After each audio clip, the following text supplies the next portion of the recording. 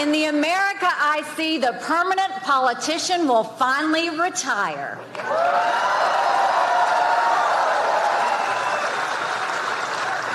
We'll have term limits for Congress.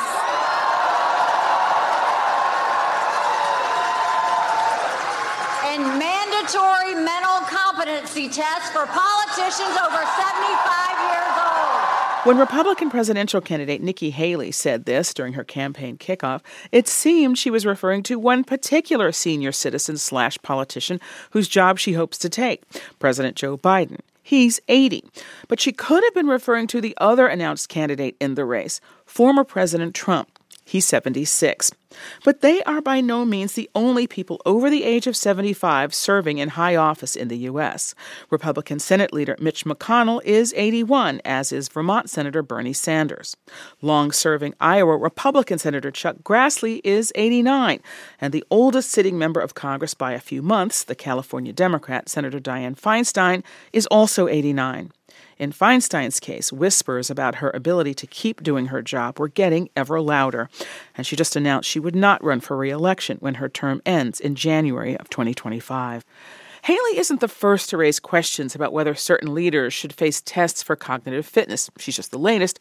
But those questions are usually dismissed as a political ploy, even when the politician is raising those questions himself. So the last time I was at the hospital, probably a year ago, a little less than a year ago, I asked the doctor, I said, is there some kind of a cognitive test that I could take? Because I've been hearing about it, because I want to shut these people up. In a 2020 interview, then President Trump described acing, in his words, a cognitive test he says he requested during his annual checkup. Trump said he took the test in order to dismiss what he called fake news about his own mental fitness, and he said his then-opponent Joe Biden needed to take a similar test. They say, that's amazing. How did you do that? I do it because I have, a good memory, because I'm cognitively there. Now, Joe should take that test, because something's going on. Now, as ugly as all this may sound, questioning political leaders' cognitive abilities or mental health is not new.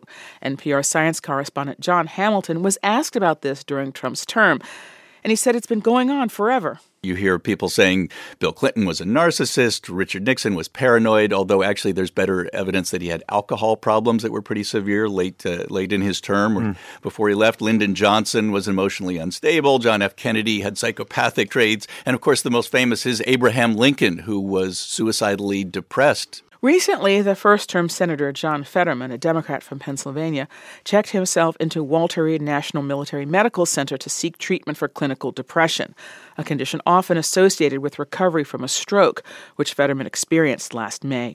Fetterman's decision not just to seek treatment but to go public about it made a big impression on a number of his colleagues. Here's fellow Pennsylvania lawmaker Representative Susan Wild on CBS News. I think it's very, very important the people who are in the public eye raise the awareness of mental health issues, depression, and by doing so, reduce the stigma of seeking mental health care. And so I'm incredibly proud of Senator Fetterman for publicly discussing this. Cognitive decline due to aging, neurological disorders like epilepsy or stroke or Alzheimer's, brain injury, post-traumatic stress. Those are all different things, but when it comes to public figures, they raise similar questions for the public and for political leaders about how much the public has the right to know and whether acknowledging these very real, very common, very human conditions alleviates stigma or just reinforces it. Consider this. It's become much more common for celebrities to talk openly about their health, including their mental health. But when it comes to elected leaders, do the old rules still apply? When elected leaders talk about their mental health, are they opening the door to greater awareness or just giving their opponents a bigger target? That's coming up. From NPR, I'm Michel Martin. It's Saturday, February 25th.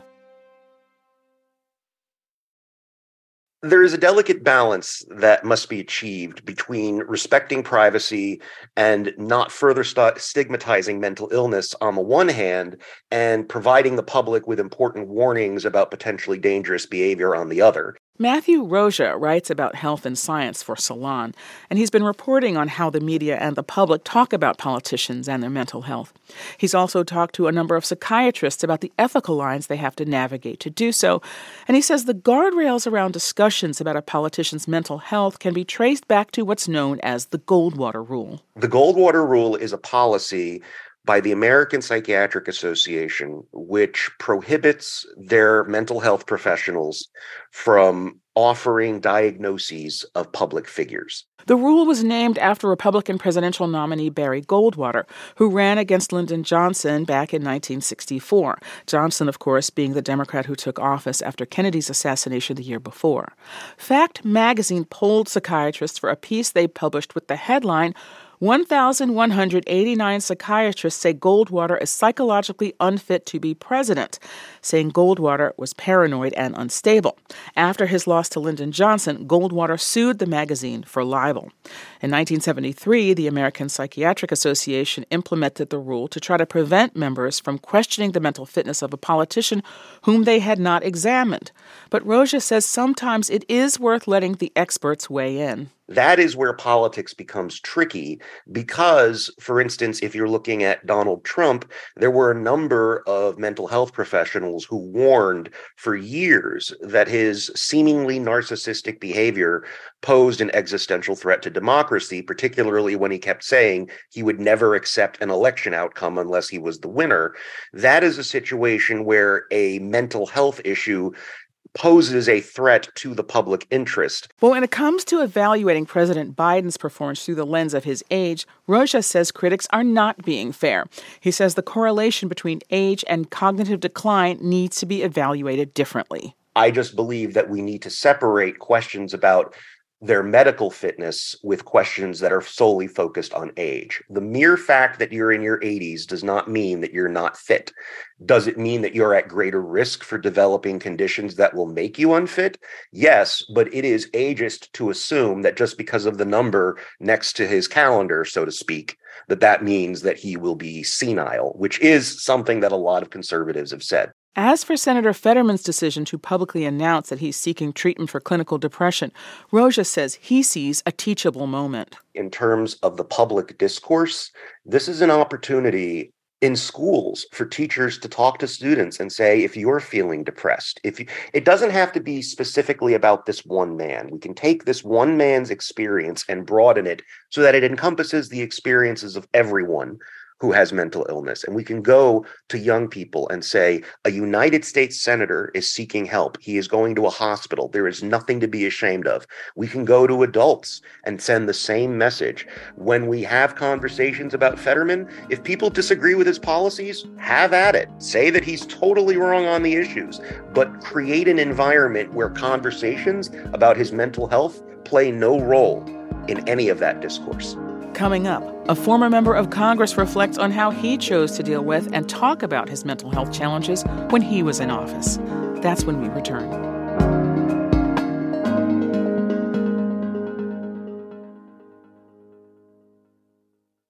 No one willingly chooses to have a mental illness, nor do they choose to have addiction. Patrick Kennedy is a former member of Congress, a Democrat who represented Rhode Island in the House from 1995 to 2011. He's also the son of the late U.S. Senator Ted Kennedy. Although he had grown up in the public eye, Patrick Kennedy still faced difficult decisions about how to address his struggles with depression and substance abuse in the early 2000s, a time when very few politicians openly talked about their mental health, at least not those who hoped to remain in office. So I asked him what kinds of conversations he had with his advisors and with himself in deciding to go public.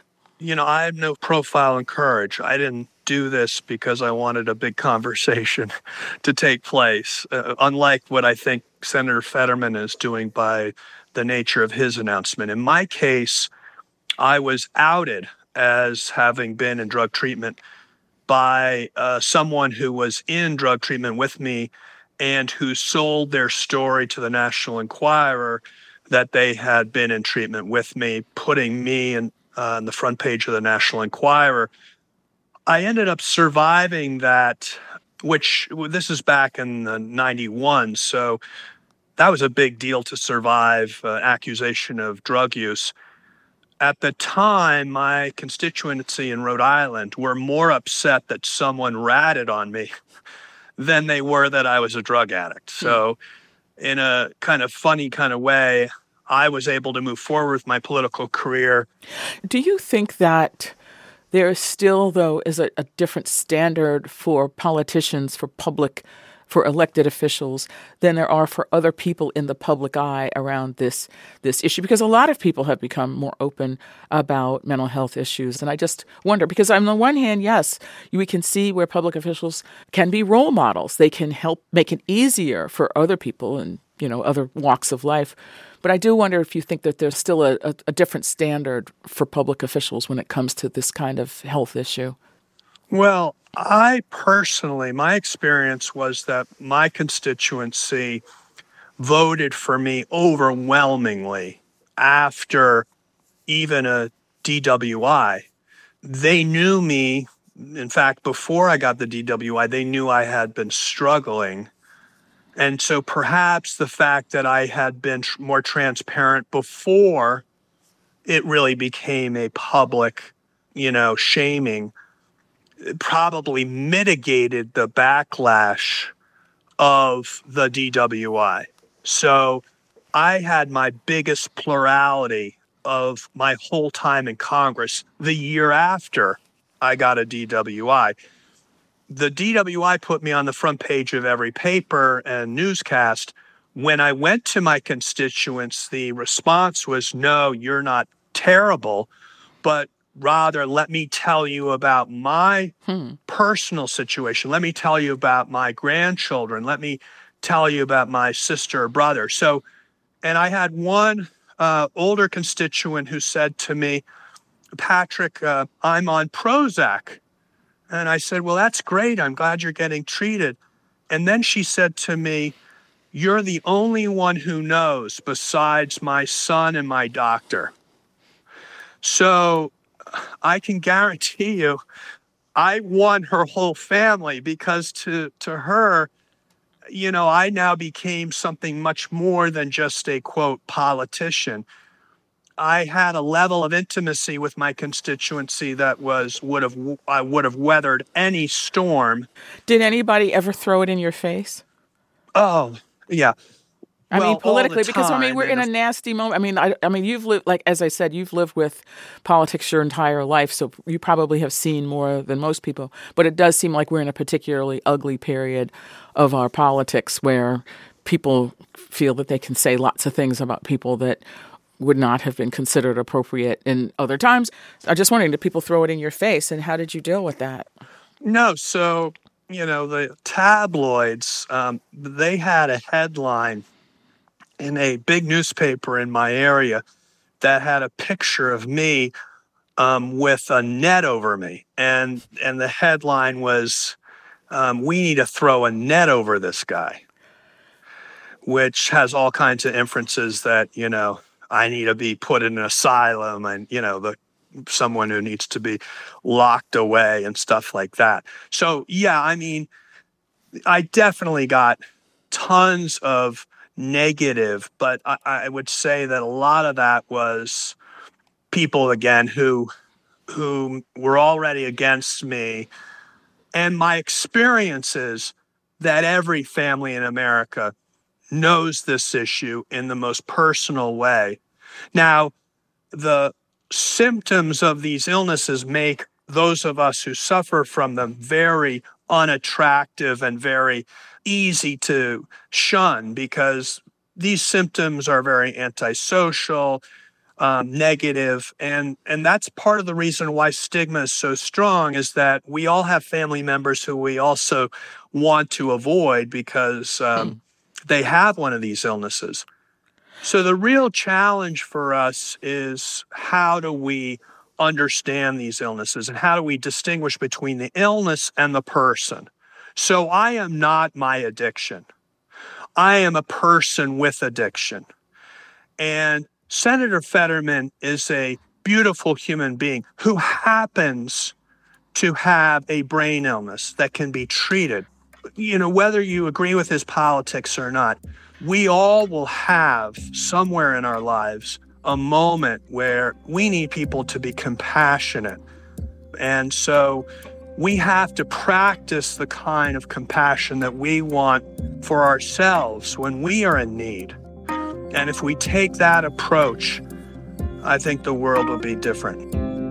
That was former Congressman and now mental health advocate Patrick Kennedy. It's Consider This from NPR. I'm Michel Martin.